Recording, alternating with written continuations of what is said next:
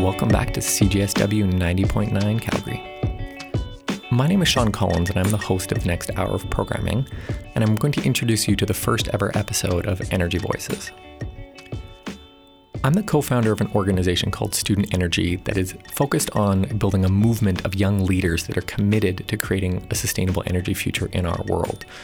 We're so proud to partner with CJSW to introduce this new show as a means to stoke and create a vibrant dialogue on energy. Before we dive into what is going to be an action-packed hour of programming, I want to first touch on why. Why does a show like this need to exist? Why are CJSW and Student Energy partnering to introduce this show at this time? For me, it goes back to the fact that energy is, without question, one of the most contentious, emotional, and impactful industries on Earth. Our very systems of movement, communication, and quality of life are deeply intertwined with the energy system. Our current system is facing some staggering challenges. Over the next 40 years, our greatest human challenge is staggeringly simple. How can we provide the quality of life and resources that energy brings to all citizens on Earth while simultaneously ensuring that our Earth and our environment are sustainable for all generations that will come after us? To solve this challenge, there is no silver bullet. There is no perfect technology or single strategy that will get us there. Tackling the great challenges of our energy industry will take creativity, passion, ingenuity, and real, meaningful dialogue. It is with these challenges in mind that we begin Energy Voices. The current debate on energy has degenerated to simple sound bites and emotion-based stone throwing. The public sphere of informed, intelligent dialogue is eroding, and this show is a small step to take that back. Over the coming months, you will hear from a variety of experts and a variety of perspectives on all sides of this energy equation. You will hear from people who you agree with and people who you disagree with, because that's what real dialogue is. It's passionate people sharing their views and insights with the goal of creating a real, healthy, and vibrant dialogue on energy. We encourage you to participate. Use Facebook and use Twitter to engage, post questions, suggest panelists, and share your opinion. If you want to participate alongside, please use our Twitter or our Facebook accounts. We can be found at twitter.com/studentenergy or facebook.com/studentenergyorg. You can also learn more about Student Energy, our programs, and our beliefs at studentenergy.org. We're going to be using the hashtag Energy Voices on both Twitter and on Facebook, so please use that for any comments, thoughts, or concerns you have. On this show and all future shows, we're going to be tackling these significant energy challenges through a variety of formats. We're going to be using long-form debates. We'll explore new groundbreaking technology. We'll do deep dives into case studies on sustainability in action. We'll highlight student projects. And most of all, we'll bring a deep passion for informed, balanced, and progressive debate back into the world of energy. Our greatest challenge is also our greatest opportunity, and we're thrilled that you're along for the ride. Welcome to Energy Voices. On this month's episode of Energy Voices, we're going to dive into a future-oriented look at fracking. What does the future of fracking hold in our industry and from an environmental perspective? We're also going to look at a fascinating new technology called direct air capture, and finish the show off with a segment called Energy Hacks. This is a fun piece designed to show you ways you can save your own personal energy usage, especially considering the winter temperatures outside. We're going to kick things off with a segment called This Month in Energy, where we review the top energy headlines from around the world.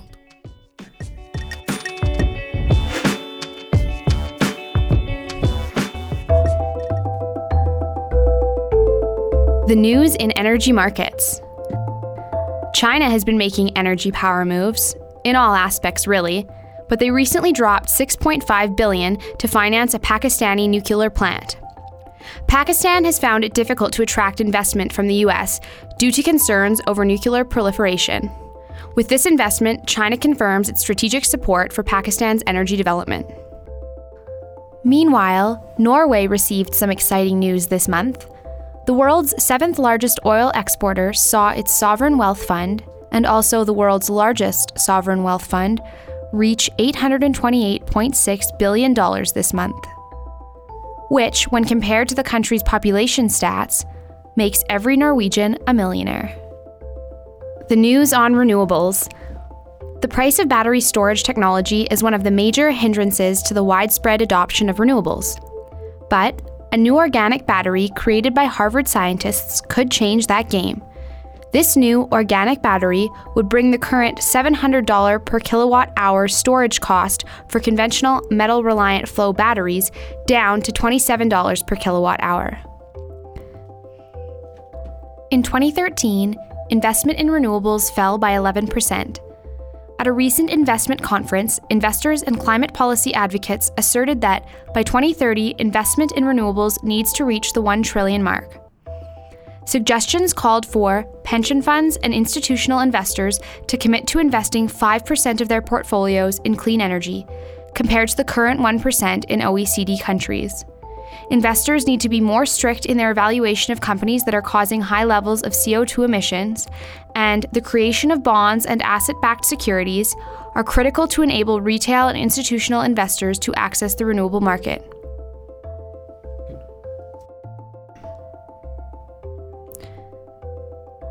The news in energy access. The UN and World Bank recently announced the financing needs required to deliver modern energy access to the 1 out of 5 people currently living without electricity. The number? $600 to $800 billion a year will be needed between now and 2030, along with a doubling in renewable energy adoption and energy efficiency. Financial institutions, development agencies, governments, and the other stakeholders that steer this global ship need to shift from fossil-based, centralized grid mindsets to off-grid, renewable energy-based paradigms in order to electrify the rural world.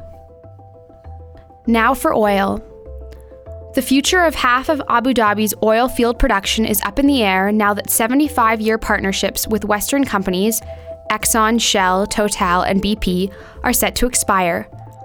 When these contracts are up this month, Abu Dhabi's national oil company will take control of these fields. It will be interesting to see what Abu Dhabi's political powers do with the resource that has economically transformed the country.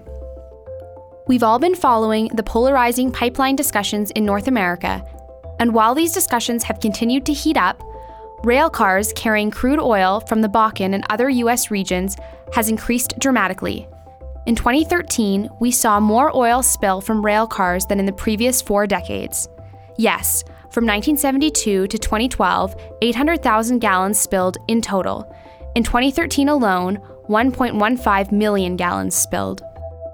In the world of crazy climate change discussions, a recent updated report from academic James Powell takes all credibility away from climate change deniers. He shows that only 1 in the 9,136 peer-reviewed authors who published from November 2012 to December 2013 rejected global warming. Emperor penguins are now officially on the near-threatened list as warmer temperatures render their traditional breeding grounds melted. The situation for these little guys is not good. The thin sea ice that they normally rock out on is forming later in the season and therefore forcing them to climb thick, high ice shelves. It's a struggle for the little birds. Back to China's power moves. The country is on track to surpass the EU's per capita CO2 emissions any day now. Energy markets. News from China. The powerhouse nation spent $4.3 billion on smart grids in 2013, an amount that equals 1/3 of the world's total spending on smart grids to date. This shows China is taking decentralized energy systems seriously. Energy access. In Iceland, engineers have developed the world's first magma-enhanced geothermal energy system. The success of this endeavor could prove to be a revolution in energy efficiency in high-temperature geothermal areas of the world. Alternative energy. Chernobyl was a disaster that really changed the world with respect to how we evaluate the nuclear energy option. At the moment, engineers are in the process of creating the contraption that will contain the nuclear disaster zone. In Germany, plans to connect renewable energy from the north with high demand in the south has proven to be a divisive issue for the nation. Protests have broken out in the south against the high-voltage line that would help distribute growing renewable capacity to the nuclear-reliant southern regions. Fossil fuels. A recent study by the University of Toronto shows that levels of toxic air pollutants in Alberta's oil sands may be higher than original estimates. The specific pollutants being observed are called polycyclic aromatic hydrocarbons, and they can be highly carcinogenic. Climate change. In the United States, President Obama's executive actions on climate change are being reviewed by the Supreme Court. Specifically, the justices are evaluating whether Obama's authority to regulate emissions from coal plants was justified. Thanks for listening. That's This Month in Energy.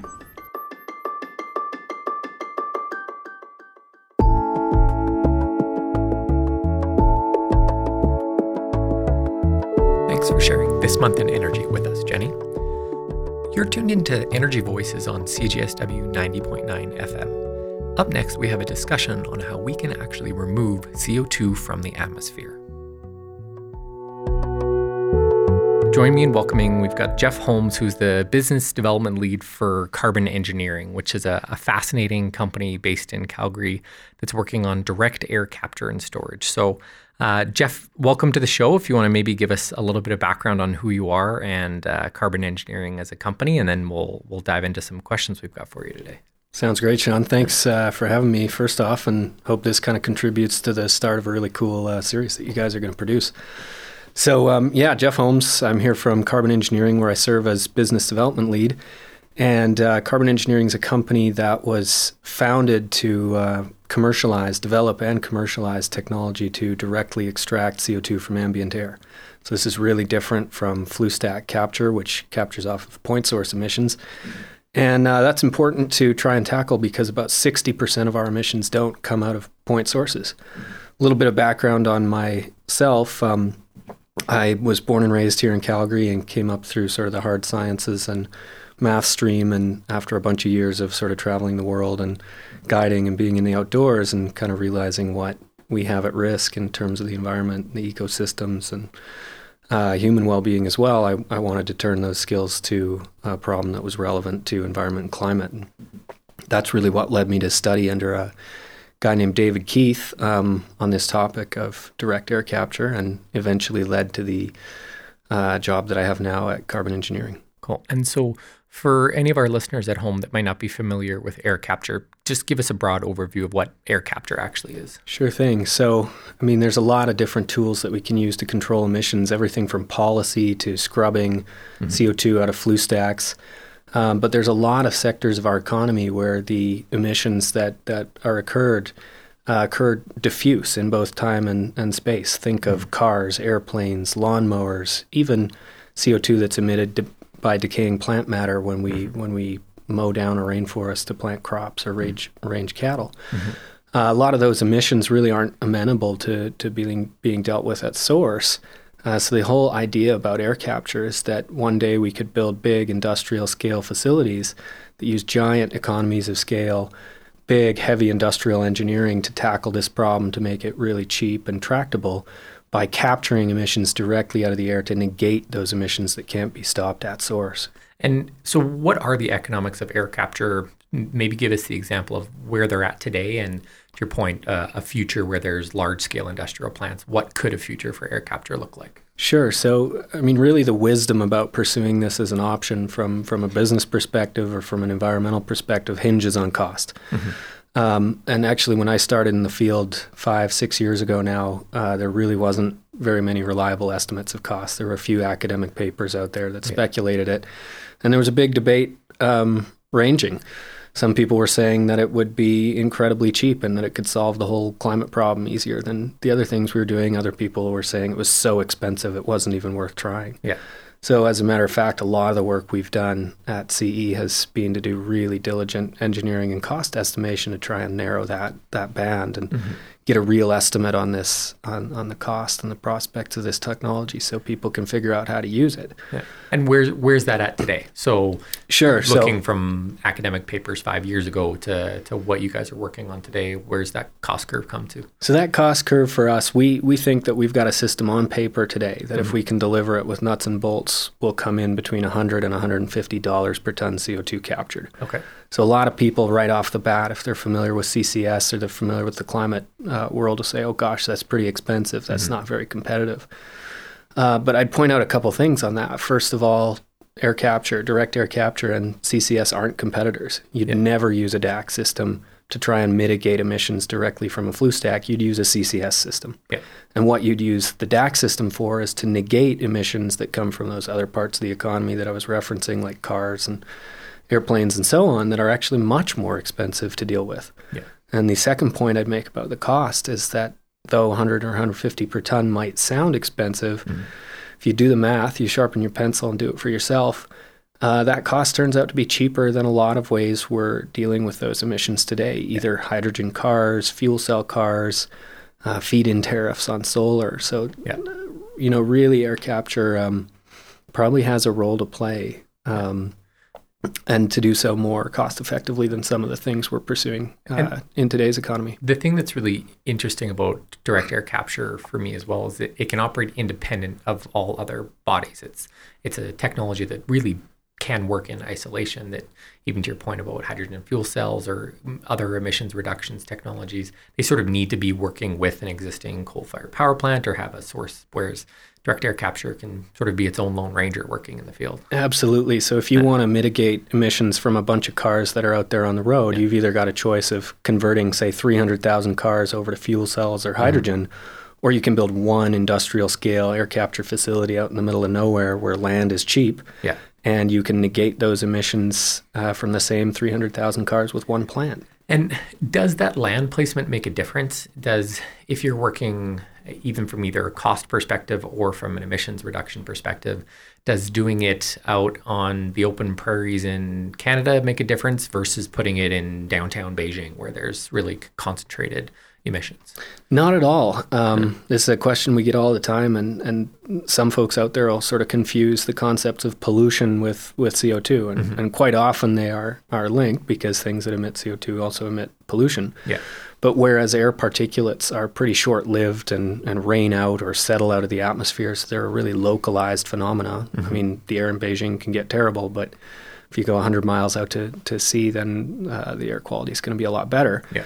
CO2, by contrast, is very long-lived, so it mixes throughout the entire atmosphere. And you can have localized drawdowns due to a rainforest or a cornfield sucking up a bunch of CO2 on a calm day. But for the most part, if you've got even modest winds around your location, you're going to find very, very similar CO2 concentrations in the middle of Kansas or Antarctica or the top of Mauna Kea in Hawaii, where all the original measurements were done. So that gives us this freedom of location to capture from the atmosphere wherever the siting permits and land and demand for CO2 suit our fancy. Yeah. And so can you give us maybe some examples of some case studies that you guys are working on or some projects that you're working on, some size, scale, scope? Just give us a peek under the skirt as far as what Carbon Engineering is working on. Yeah, absolutely. Happy to. So really what Carbon Engineering's progression has been about is sort of bootstrapping up in size, tackling a big new concept in the energy field that's very infrastructure heavy, very capital heavy. It's really different from putting together the next Facebook or Twitter that's made from ones or zeros. Yeah. It takes a long time to put nuts and bolts together. It takes a lot of money too. So you got to start small and sort of kindle up from there, kindle your fire. So we started with a lot of pen and paper engineering, a lot of work in our lab at almost beaker scale, test tube scale. And from there, we started building successively larger and more complicated prototypes. So we had little pieces of equipment that would sit on a bench top or something that would sit in a warehouse of one of the vendors for the pieces of equipment that need to be assembled together to make our system. And where we reached to over the last couple of years is we had a big device that sat outdoors and weighed about 15 tons and captured several hundred kilos of CO2 out of the air every day. Yeah. And that was just a little test piece to give us a bunch of the data we needed to understand the performance of a few of those key components. And really the most exciting thing that's happening now is we're taking that another step further. So we're going to build a system that's both 10 times as big and has the entire rest of the componentry of an eventual full-scale plant, and it's all going to be integrated together. So with any luck, in about a year's time, you're going to be able to come out to our operational site and see a whole bunch of equipment sitting together, absorbing CO2 out of the air and producing purified stream at the back end. Is there going to be an active participant component where people can just blow onto the device and have their own CO2 captured on the spot? There is now. Yeah. Can you walk us through sort of the actual specific technology? So I'm a particle of CO2 in the atmosphere. How does your technology remove me and store me in some way, shape, or form? Yeah, you bet. So CO2 is really dilute in the air. Only about 0.04% of the air is CO2. So that's 1 out of every 2,500 molecules. Yeah. So what we have to do is we have to build a big component of the system that we call an air contactor that just sits out there and ingests massive quantities of air. Mm-hmm. So if you've ever seen a cooling tower, bring that kind of image to mind. It sits there ingesting air. And instead of being filled with water that's rejecting heat to the air to cool the water, what we do is we fill our system with a bunch of liquid chemicals that want to capture CO2. They want to bind with CO2. So the air passes through the air contactor. Those chemicals react with the CO2 preferentially and absorb them into the solution. And the air that comes out the back end has something like 80% less CO2 in it. Mm-hmm. Now that's only half the challenge.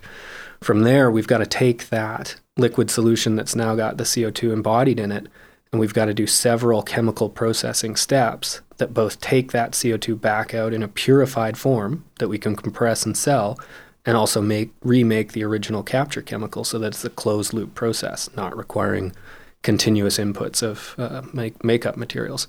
And what's the predominant, you talked about the chemical solution that's used to remove the CO2. What's the predominant sort of chemical makeup of that?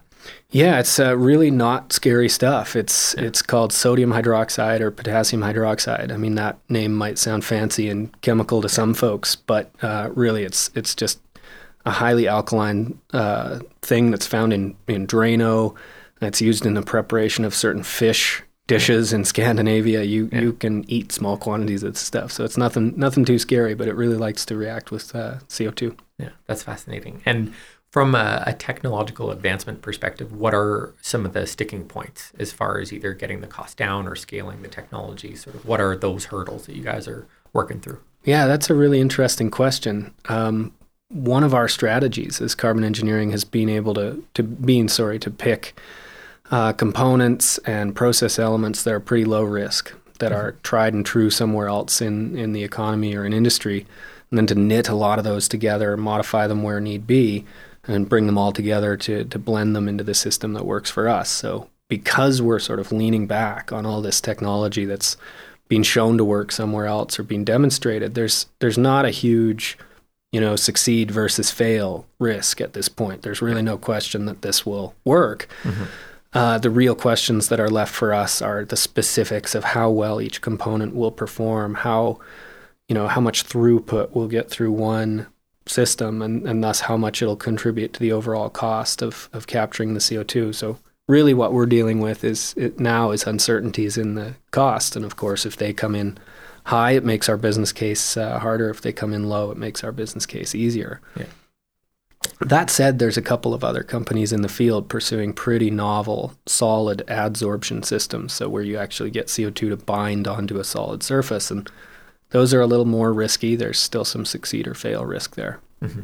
That's fascinating. I'll do a bit of humble bragging for carbon engineering.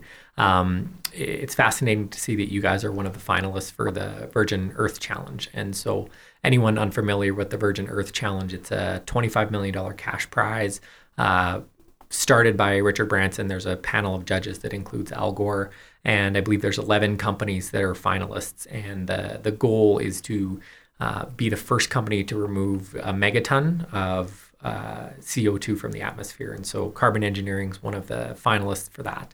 And we're proud of you guys for making it to that level. And I just wanted to get a sense from you of who are some of the other competitors and finalists that are there, and what are you guys doing that's different, or how are you taking a different approach than the remaining Virgin Earth finalists? Sure, yeah. Yeah, I mean, we're really proud to be in those 11 finalists. I mean, the field started with, I think, over 2,500 applications that were actually worth reviewing by technical experts, and we've they whittled it down to 11 of us, so we're pretty excited to be in that group of 11, and I think among our peers we're regarded as a pretty strong contender, so hopefully we hopefully we have a chance at it. It would be a wonderful honor and another big boost to the company. Yeah. They chose finalists from several different fields. There's the full-on sort of industrial, mechanized, direct scrubbing of CO2 out of the air approach like we're doing. There's 4 companies from that field still in the prize. Mm-hmm. There's a couple that are looking at using biomass. So whereas we use a chemical to capture CO2 from the air, there's a couple other companies looking at just using plant matter and biomass, which captures CO2 from the air anyways. Yep. You grow up a bunch of plant matter, you dry it out, and you combust it in a furnace to make energy. So you can both create energy and sequester CO2 that was captured from the air at the same time. Mm-hmm. That suffers in the way of economics a little bit so far. There's niches where that'll probably succeed, but there's certain drawbacks as well. Then there's 2 or 3 finalists that are looking at using sort of existing chemicals that exist in geology, certain rock formations that are exposed around the world, and using those to augment their natural absorption of CO2. Mm-hmm. There are actually rocks and chemicals that just sit there absorbing little bits of CO2 out of the air, and if we were to fracture them or augment them in some way, they'd capture more. So pretty out-of-the-box idea, but interesting nonetheless. I always find it fascinating and uplifting that there are people around the world that are working on and looking at that sort of thing. Yeah, you always want to beat away at those long shots, even if they look like a bit of a slim bet. Yeah. And really one of the other interesting ones is this competitor called Alan Savory and the Savory Institute, who's looking at changing the way we graze cattle and livestock to cause vegetation regeneration in arid climates. And if you grow a bunch of vegetation where it didn't used to exist, you're drawing CO2 down on a net basis. So, potentially we have more livestock, better vegetation, and drawing CO2 down as well. So pretty compelling idea. The problem is proving that it works and that it lasts. Yeah, so we've all got our challenges, really. Yeah, and if people want to follow along with the carbon engineering story and your progress on the technology or towards the Virgin Earth Challenge, what's the best way, and when do you think the finalist will be crowned for the challenge? Well, yeah, I think if they crown a finalist, we're all going to hear about it on the news. I may wake up and learn about it just the same as you. But you can always check our website. It's www.carbonengineering.com. That's all one word, and we try and keep that fairly up to date. Yeah. The Virgin Earth Challenge has their own website as well. I can't remember if the URL ends in .com or .org, so just type it into Google. But either of those will keep you up to date, and we're hoping sooner rather than later for the award of the prize. But all that said, we're planning to commercialize and succeed and make a business out of this. Whether we get a slice of that prize or not, it would certainly be gravy, but it's not anything we're counting on, or it's not even our core focus. Yeah. Well, we really appreciate the time to come in and walk us through carbon engineering and air capture storage as a technology. And we'll have to have you back for an update, either as the victorious champions of the challenge or just to hear an update on how the business is going and how you've tackled some of the cost and technical issues. I'll be happy to do it, Sean, and thanks for having me today. Appreciate it. Cheers.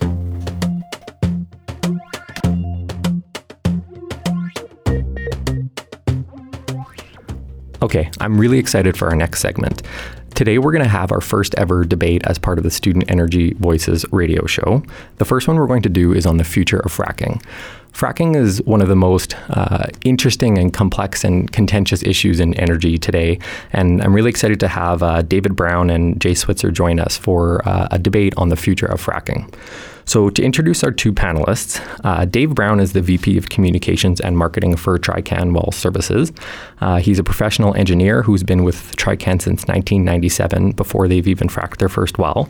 And prior to leading the global marketing and communications function, Mr. Brown held the position of Corporate Director of Technology, where he was responsible for the continued advancement of petroleum technology throughout all of Trican's regions. Jay Switzer is the co-director of National Consulting and Projects for the Pembina Institute. Jason Holds leads Pembina's National Consulting and Projects, joining Pembina in April 2011 after nearly a decade in international development and corporate environmental management. He holds master's degrees in environmental engineering and in public policy from MIT and is a Harvard-trained environmental mediator. So thank you so much, Jay and Dave, for joining us today. So we're going to dive right into some questions, and the way we're going to structure this is we're going to have Dave and Jay each give a little bit of background on their perspective. So Dave's going to represent for us the industry perspective on fracking and give us a great overview of some of the technologies and background and the history of fracking. And then Jay's going to do a good overview for us on the environmental perspective on fracking. So some of the major questions and considerations we need to think about from an environmental perspective. We're then going to kick off with a few open-ended questions that we can use to just really get a sense of the dialogue and the conversation that we need to be having as a global society around fracking. So to dive right in, Dave, I'm going to direct the first question to you. Can you give us a short overview of what exactly the technology behind fracking is? For our listeners and anyone that's unfamiliar, what's actually going on underground? So touch on what is fracking, the technology, and as well the differences and similarities between shale gas and shale oil. Yes, Sean. Before any hydraulic fracturing takes place, the well has to be drilled and the wellbore constructed. Oil and gas is found deep underground in layers of sedimentary rock. Specifically, the oil and gas is in pore spaces inside what looks like solid rock to the naked eye. Hydraulic fracturing is a post-drilling technique used to connect the oil and gas in the rock layer to the wellbore so it can be brought to surface. As I said, before hydraulic fracturing takes place, the well is drilled into the rock layer containing the oil and gas. Steel pipe, called casing, is run into the wellbore, and the space between the rock and the steel is filled with cement. This is specially designed oilfield cement.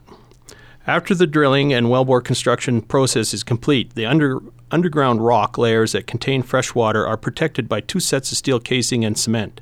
The cement isolates all the water layers from all the oil and gas layers, and all the oil and gas layers are isolated from each other. To get the maximum recovery from oil and gas from the well, oil and gas layers cannot be connected to other layers of oil and gas, or they will flow into those layers and never be recovered. The industry has always done a good job of isolating the layers, including wells that are hydraulically fractured. This is done to protect the environment and to maximize the recovery of oil and gas from that rock layer. After the wellbore is constructed, we then put holes in steel casing and we put holes in the steel casing and in a spot specifically to where we want to initiate the fracture. This spot is usually thousands of feet below freshwater layers. To create the fracture, water is pumped down the well and it pressures up against the rock until it cracks. The water contains chemical, and these chemicals are similar to the chemicals that you can find in any hot tub. They're dilute concentrations of additives such as bactericide to keep bugs from growing, a hard water scale inhibitor, and pH control. We also add a thickener to get the gel to gel the water. This will lower pipe friction during pumping and help carry the sand into the crack. I'll explain the sand later. This gel is most commonly made from guar bean gum, a common food additive. Okay, so back to the crack. The crack is almost always vertical, and this vertical crack is so because if it were horizontal, it would have to lift the rock layers above it. Continuing to pump, so what it's doing is parting the rock sideways from the wellbore. We continue to pump, and so we pump the water containing the chemicals, and this water wedges open the crack, less than 1 centimeter wide, and this propagates the crack laterally out into the rock layer. The crack stays contained within the surrounding rock layers. After the crack is established, sand is mixed with the water and pumped into the crack. When pumping stops, the rock partially closes on the sand, which keeps the crack propped open. The sand is 200,000 times more permeable than the rock, providing a conductive path back to the wellbore. Without the conductive path, the oil and gas has a hard time traveling through the rock pore spaces to the wellbore. With the propped crack or fracture in place, more oil or gas can be recovered from the rock layer. And that's it. During the fracturing process, there are no explosions, no major underground chemical reactions. The fracture is created by hydraulic pressure, the same kind of pressure that activates your brakes when you step on the brake pedal. The fracturing operation takes a few weeks. When done, the rigs and the pump trucks leave and the lease is reclaimed. The term shale gas, as you had also asked me about, or shale oil, refers to the type of rock that the oil and gas is found in. Shale oil is low permeability rock containing oil, and shale gas is even lower permeability rock containing gas. Once the oil and gas is in the pipeline, it is the same as the crude oil or natural gas as from the rock formations of other types. Actually, it's always the same. It's just contained in different rocks. Okay, so thanks for the overview, Dave. Now that we have a bit of an understanding on the technology, I want us to go back in time a little bit. So fracking is a major topic today, but it's actually something that's been around for decades. And I was fascinated to hear that you have been working since the 90s in the industry. And as I mentioned before, that you were working at Trican before they even owned any fracking equipment. So can you give us, say, a short 1 or 2 minute overview on what's the history of the industry? So where did fracking come from and where are we at today? The first fracturing operation was conducted over 60 years ago. Fracturing became commonplace in the oil industry over 35 years ago, and I was hired to be a fracturing specialist 20 years ago. As we explore for oil and gas, rock with high permeability, that is rock highly connected with highly connected pore spaces that allow the oil and gas to flow easily, as this rock becomes harder and harder to find, fracturing became more and more necessary to enable economic recovery rates from oil and gas wells. In the last 10 years, horizontal wells were drilled to expose more of the rock layer to the wellbore. Then creating vertical fracks in the rock layer along the horizontal wellbore further increases the exposure and therefore the recovery of the oil and gas from the pore spaces. In its most basic form, hydraulic fracturing that I've described earlier has not changed. The cracks in the rock are still the same. However, there have been many improvements to the process, including greener additives and water management. There have been over 1 million wells fractured in North America to date. I did not know that the number was that high. Yeah, that's fascinating. Okay, we're going to switch gears and throw it over to Jay. So Jay, I want to, as I mentioned, I'd like for you to give us a bit of an overview on the environmental perspective on fracking. So can you just give us that broad overview? What are the concerns to do with fracking from the environmental perspective? Sure. Dave's given us a great overview of the history of what, in a shorthand we refer to fracking, but really it's the series of innovations in horizontal drilling and hydraulic fracturing, and through that, the exploitation of resources that people have known have been there for a long time. What's different today is really the pace and scale at which this is taking place. A while ago, we were talking about peak oil, that North America, certainly production had peaked. The U.S. had been able to largely meet a major portion of its needs, and over time that's been in decline. Similarly, here in Alberta, until the oil sands started to be developed, we too were really facing declining production. And so what's changed is this technology has exposed us to a great deal more resource, both oil and gas, and the implications of that for both for climate change but also for regional cumulative effects are quite significant. And so it's important from the perspective of the public interest to make sure we really know what we're getting into and what that might lock us into the future. So, number one, I think people are concerned about water sourcing and handling when they talk about this. And this is a major water user. As the length of these horizontal wells has increased and the number of fracks that take place within them, you're pushing a greater and greater amount of water down into the wellbore, and that has a number of implications. Number one, generally what you're doing is taking fresh water from rivers, streams, and so on, and injecting it downhole. So you're taking it out of the hydrological cycle. So that's quite significant. Now, increasingly, companies are expending a great deal of resource to make sure that they're recovering a lot of that water. They're pulling groundwater up to make use as part of the fracturing process, but still, we're talking about a significant impact on water resources in the region.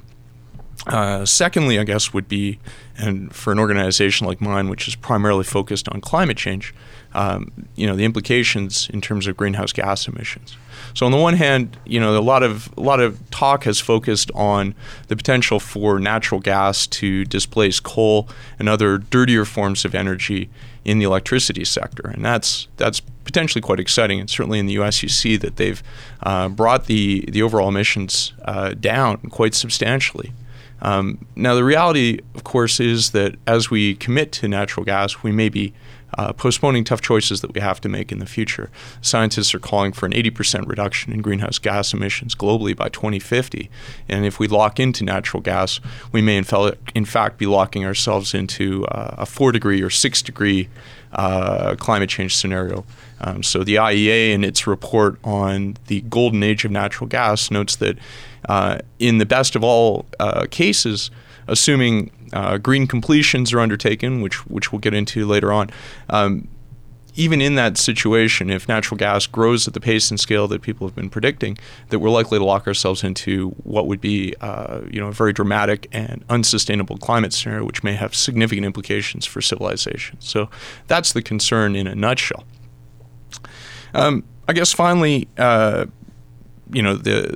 big story, of course, is cumulative effects. So while individually each of the wells that are developed for shale oil or shale gas, tight oil really, or shale gas, the impact isn't that great.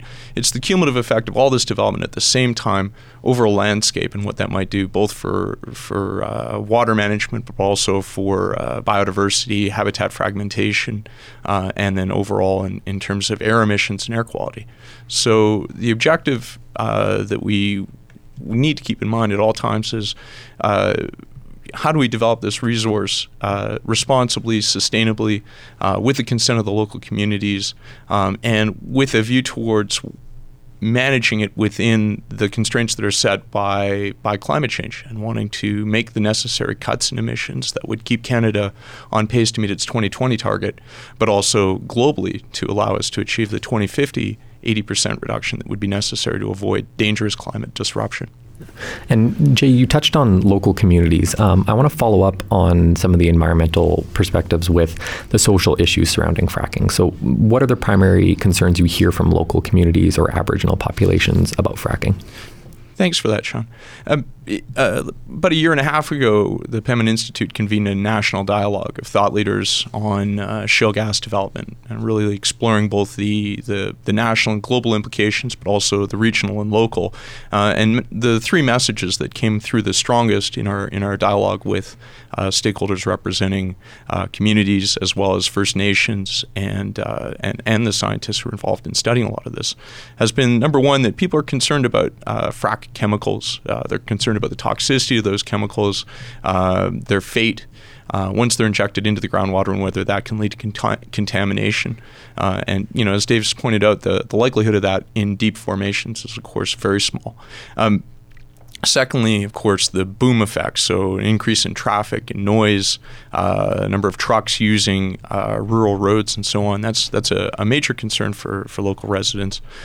There's an emerging concern around earthquakes and the potential for the injection of water into these formations to create disturbances and indeed to cause shaking at the ground level. And we've seen some examples of that in a number of locations.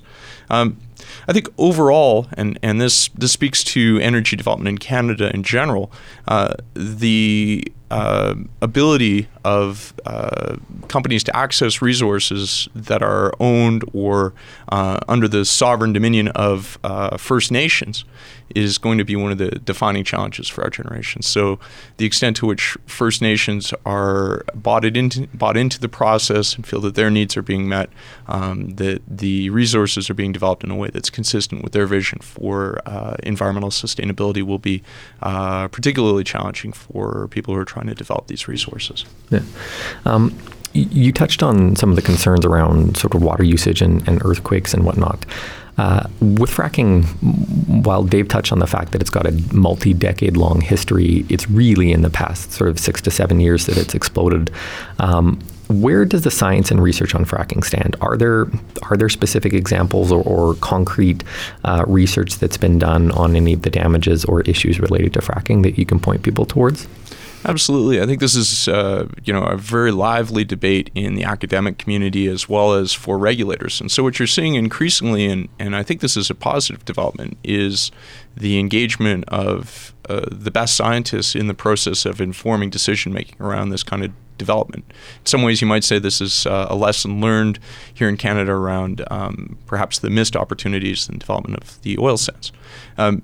So number one, the Council of Canadian Academies, which is the Council of Canadian Academies of Science, has commissioned a review on behalf of the federal government looking at the environmental challenges associated with shale gas development, and their report will be coming out this spring. That represents really Canada's leading thinking, much like the National Academy of Sciences in the U.S., on what the environmental challenges are as well as how to manage these. So that's coming out soon, and I think will be a definitive study for what's needed in terms of management in Canada. In the U.S., a number of studies have already taken place, and of course globally. And I pointed earlier to the International Energy Agency's Golden Age of Natural Gas study. Very interesting. And what that report finds is that the environmental issues associated with shale gas development are in large part manageable. They don't come to a place where they are able to see a clear path to the management of the greenhouse gas side of the story. But overall, their view is that at a relatively low cost, 7% of the cost of well development, that you could in fact mitigate all of these other environmental considerations. So I think, if you want to look out there, there's a number of very important research processes underway, advisory panels, and so on. Quebec's Shale Gas Commission has recently released their report just in the last week, which is an economic and environmental as well as social review of the development of the resource. And in fact, what they did was establish a moratorium during the time that their scientific and policy review was underway. So I think different governments are going to come to different conclusions in terms of what they're willing to allow and how the conditions under which they're willing to allow it to take place. And that'll be both a reflection of the maturity of the science as well as the needs of policy in terms of making thoughtful decisions and figuring out how to make it make sense, how to regulate it, how to make sure you've got the enforcement capacity, and so on. Yeah. Perfect. Thanks, Jay. So as I mentioned, I want to kick off with just some open debate questions to stir the conversation amongst both of you.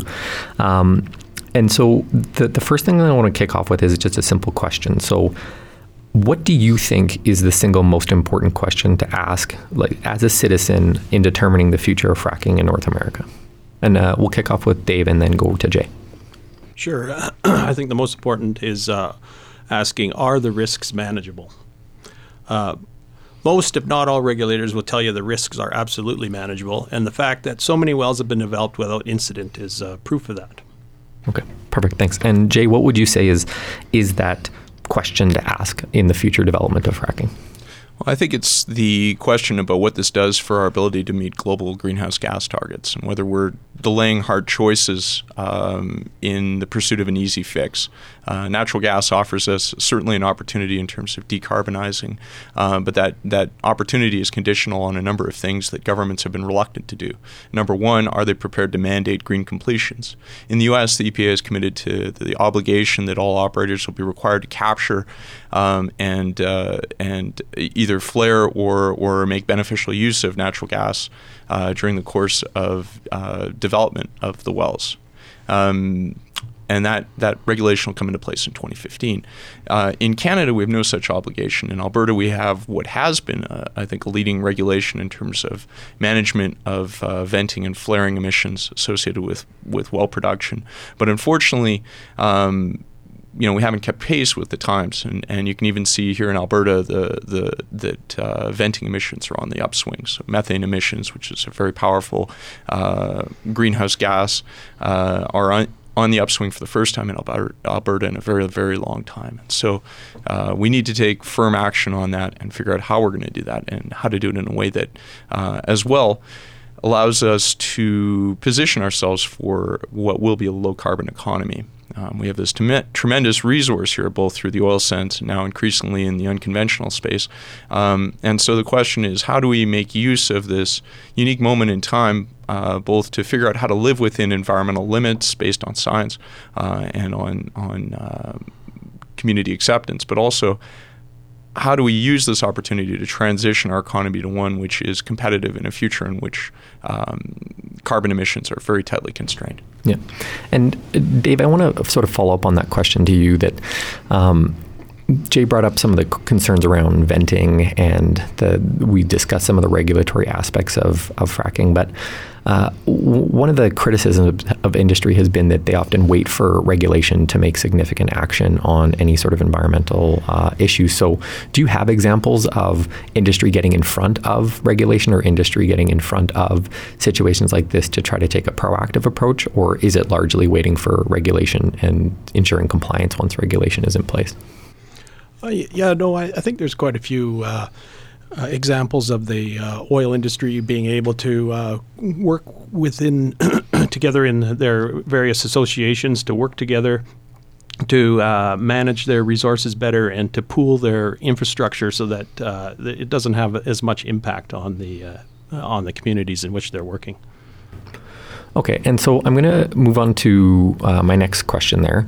So, sorry, I think Jay, you have a follow-up? Yeah, actually, I'd like to point out a couple interesting examples. I think first, the Center for Sustainable Shale Development in the U.S., where a group of operators got together with a group of legislators, environmental groups, and scientists to develop a set of principles to guide responsible shale development in the U.S.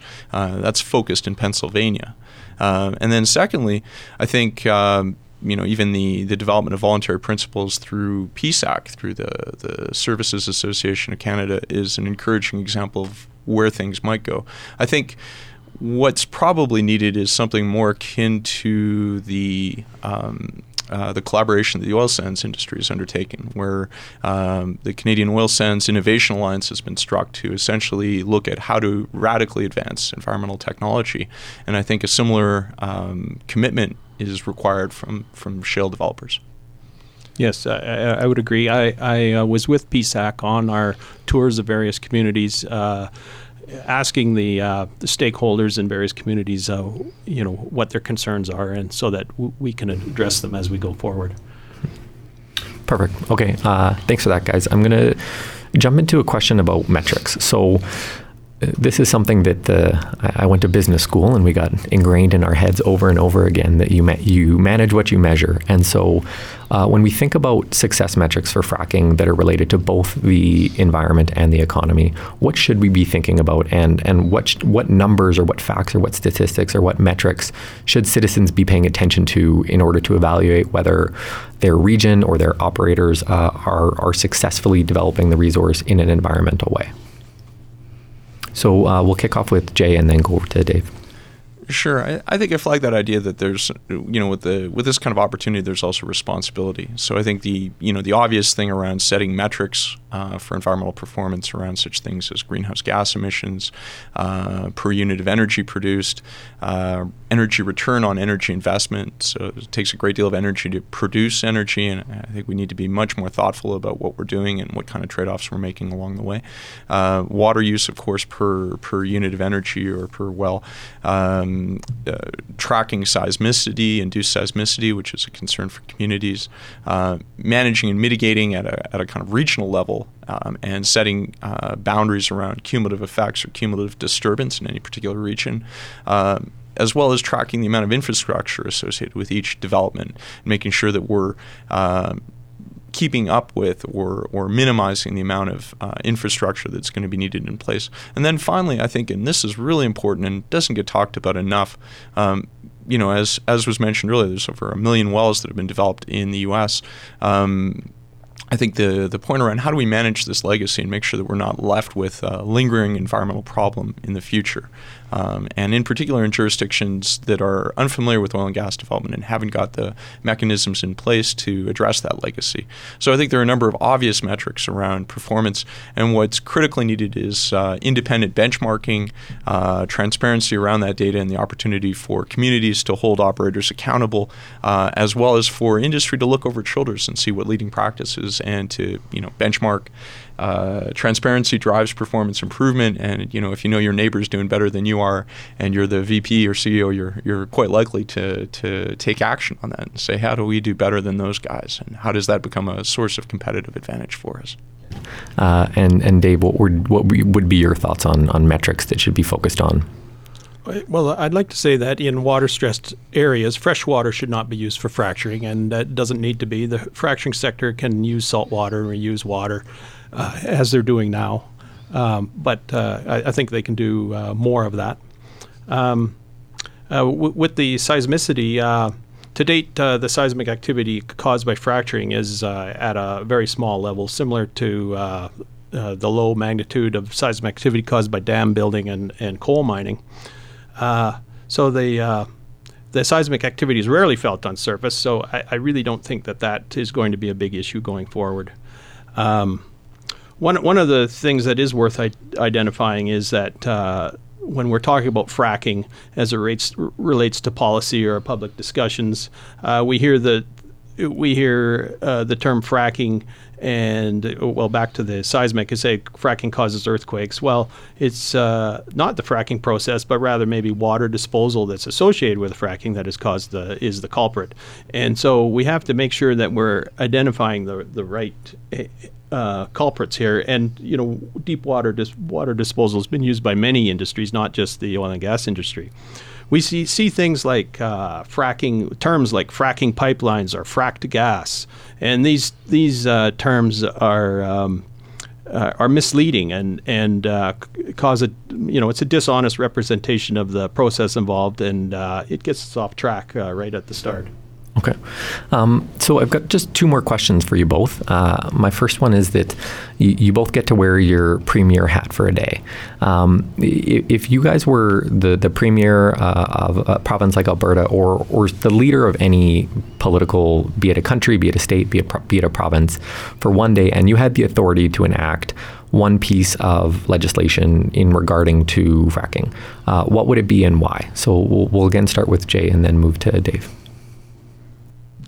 Well, I think, the number one obligation, I think, that is going to be increasingly part of development of shale gas is likely, and tight oil for that matter, is likely to be around this green completions question.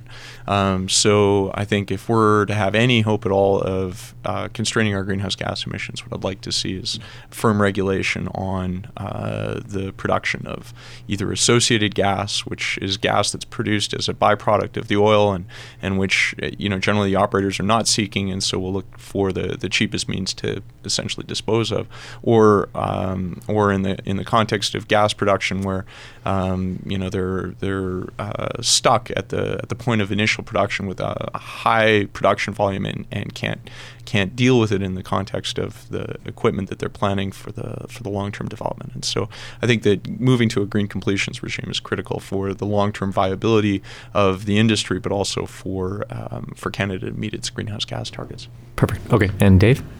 Yeah, the Alberta Energy Regulator has already acted to create new directives for the hydraulic fracturing sector, which is a really good thing.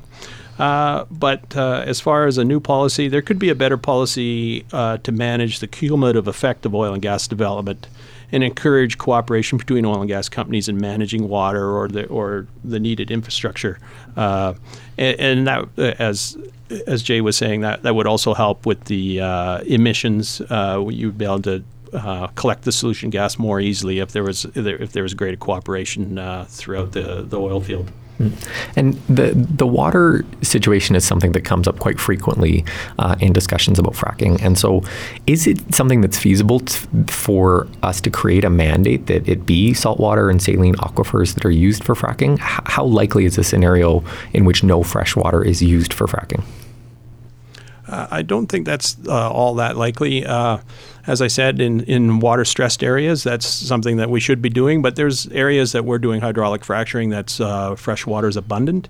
And that still may be the most environmentally friendly way of doing it, because if you're using salt water, you need to contain and store that salt water, and if you're exposing the risk of leaking. So if you have fresh water, there's just less exposure, as well as to obtain the salt water in the middle of British Columbia or northern Alberta, you have to drill more wells and have more infrastructure to be able to obtain the source for the salt water. Okay. So the final just piece of tidbit that I want from each of you is fracking is something that is becoming more and more important and is a conversation that more and more citizens need to get engaged with. So if you were to provide our listeners with one resource that you recommend people either read or research or participate more actively in, what would it be? And we'll start with Jay. Well, I think there's two levels of engagement in this. So if this is your first time out and you want to have a kind of entry-level introduction to fracking, what is hydraulic fracturing 101, I think the Rational Middle Energy series produced by filmmaker Gregory Kallenberg down in the States is a great introduction, and he looks at it from the perspective of what does it look like to actually undertake a hydraulic fracturing operation. You get to see the trucks and so on and understand what the process looks like and what some of the trade-offs are, which is, I think, the inherent question that people need to be asking. I think a second level would be, if you want a good overview of the science and technology and a lot of the kind of higher level questions around environmental management, social performance, and so on, I'd encourage people to have a look at the International Energy Agency's Golden Age of Natural Gas report. I think it offers a very interesting summary of the environmental challenges as well as the opportunities for managing those challenges. And then, of course, for the latest on what's going on in BC, for the development of LNG and the growth of the shale gas business in British Columbia and here in Alberta as well, I draw people to our website, www.pembina.org. Okay, perfect. And Dave, your recommendations on great resources? I would second the Rational Middle. And another website is the Canadian Society of Unconventional Resources. It's csur.com. And you go to their resource tab. Perfect. Okay, well, that wraps up the questions that I had, and I just wanted to extend a big thank you to both of you for participating in this.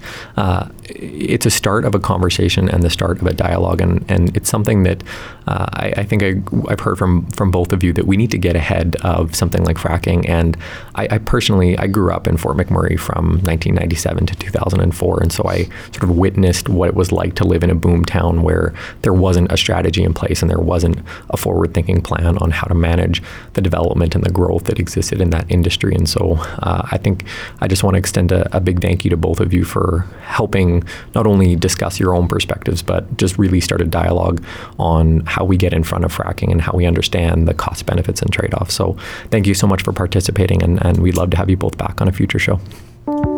Okay, thanks, Sean. Cheers. That was Dave Brown of Trican Well Services and Jay Switzer of the Pembina Institute discussing the future of fracking. All right, so next up in studio, I'm excited to introduce you to Julia Kavuma, who's the Regional Summits Manager for Student Energy, and she's got some interesting and exciting global updates from our team around the world. Hi, Sean. It's great to join you in the studio. And today we'll be hearing from students around the world. They'll be sharing the most exciting stories that are happening in energy in their regions, from Latin America, North America, and Europe.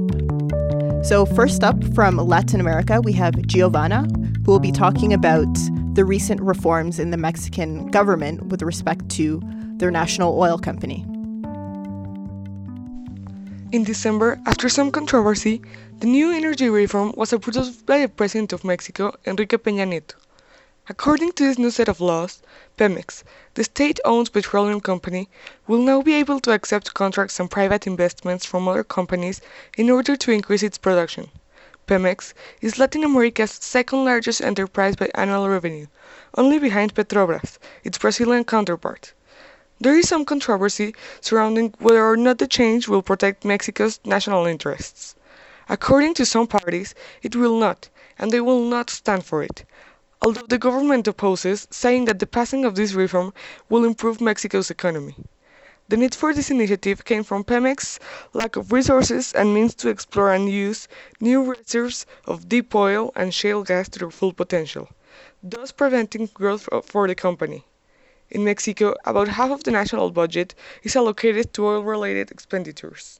Now we'll have Fatou from North America, and she'll be talking about renewable energy and solar in the USA. Legislative change stirs up uncertainty and healthy debates in any growing sector, and the renewable energy industry, particularly solar, is no different. In 2017, the federal solar investment tax credits will be cut by 66%, falling from 30% to 10% of the total solar project value. I believe that the upcoming solar investments tax credit cuts may also be a litmus test for potentially reducing the cost of capital within the industry.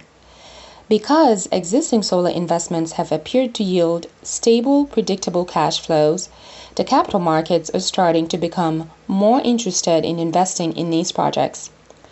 As the solar industry matures, it is becoming evident that greater majority of solar projects have fewer operational issues, provide stable electricity production, and entities purchasing the electricity have fewer problems given the right electricity price and credit.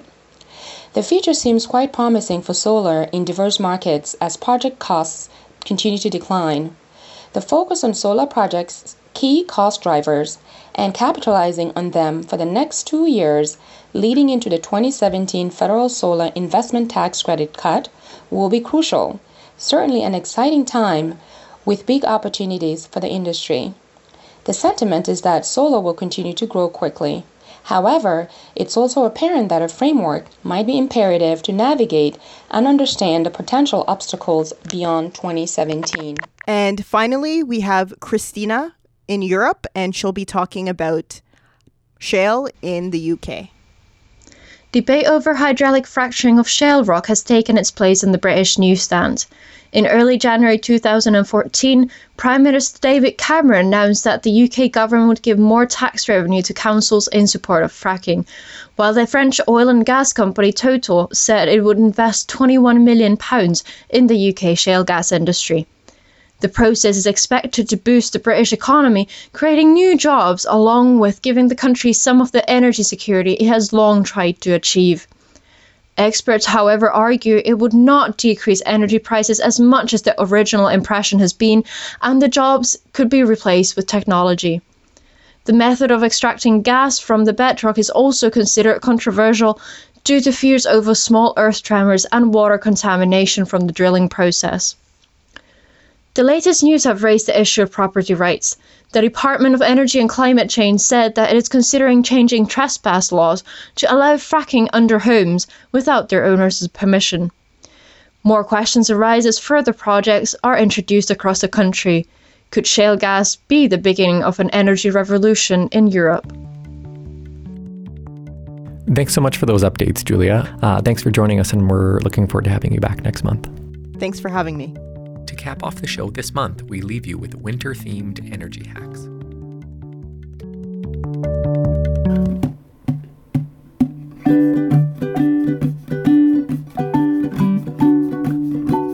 Energy Hacks is a fun and funky look into traditional and radical ways you can cut down on the power, gas, and heating you use. Think of this as your crash course at saving money while saving the environment. In honor of our beloved Canadian winters, this session of Energy Hacks is a celebration of the wonderful world of winter. We'll explore the top 5 quirky ways to make your energy use fall along with the mercury.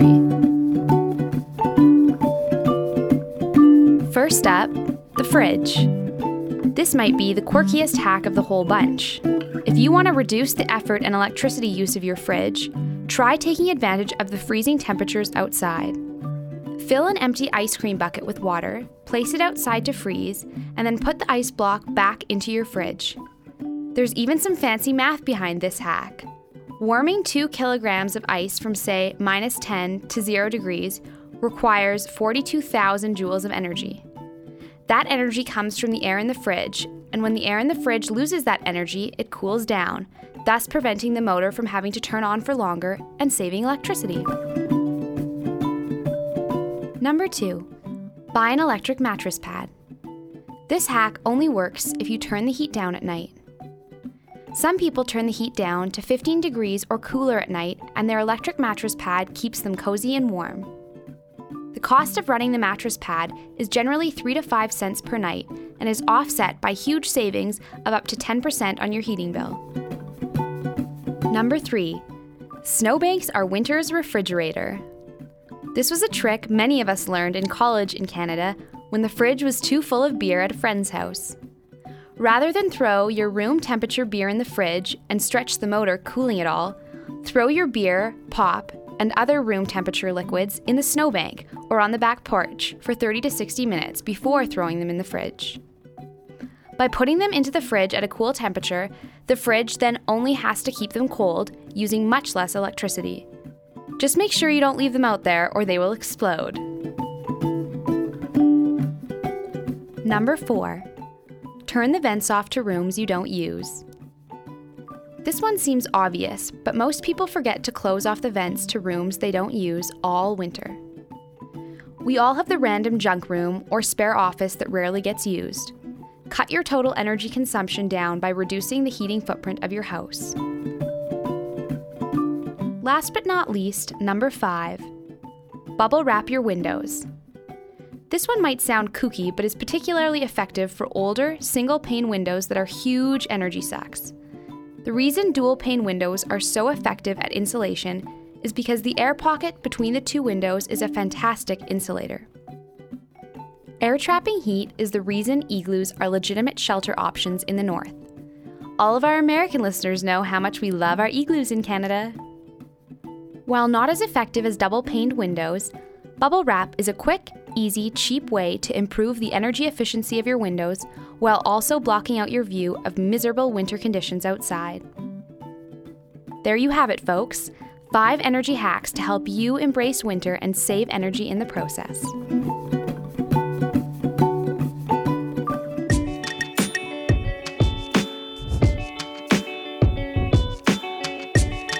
And with that, we bring to a close the first ever episode of Energy Voices.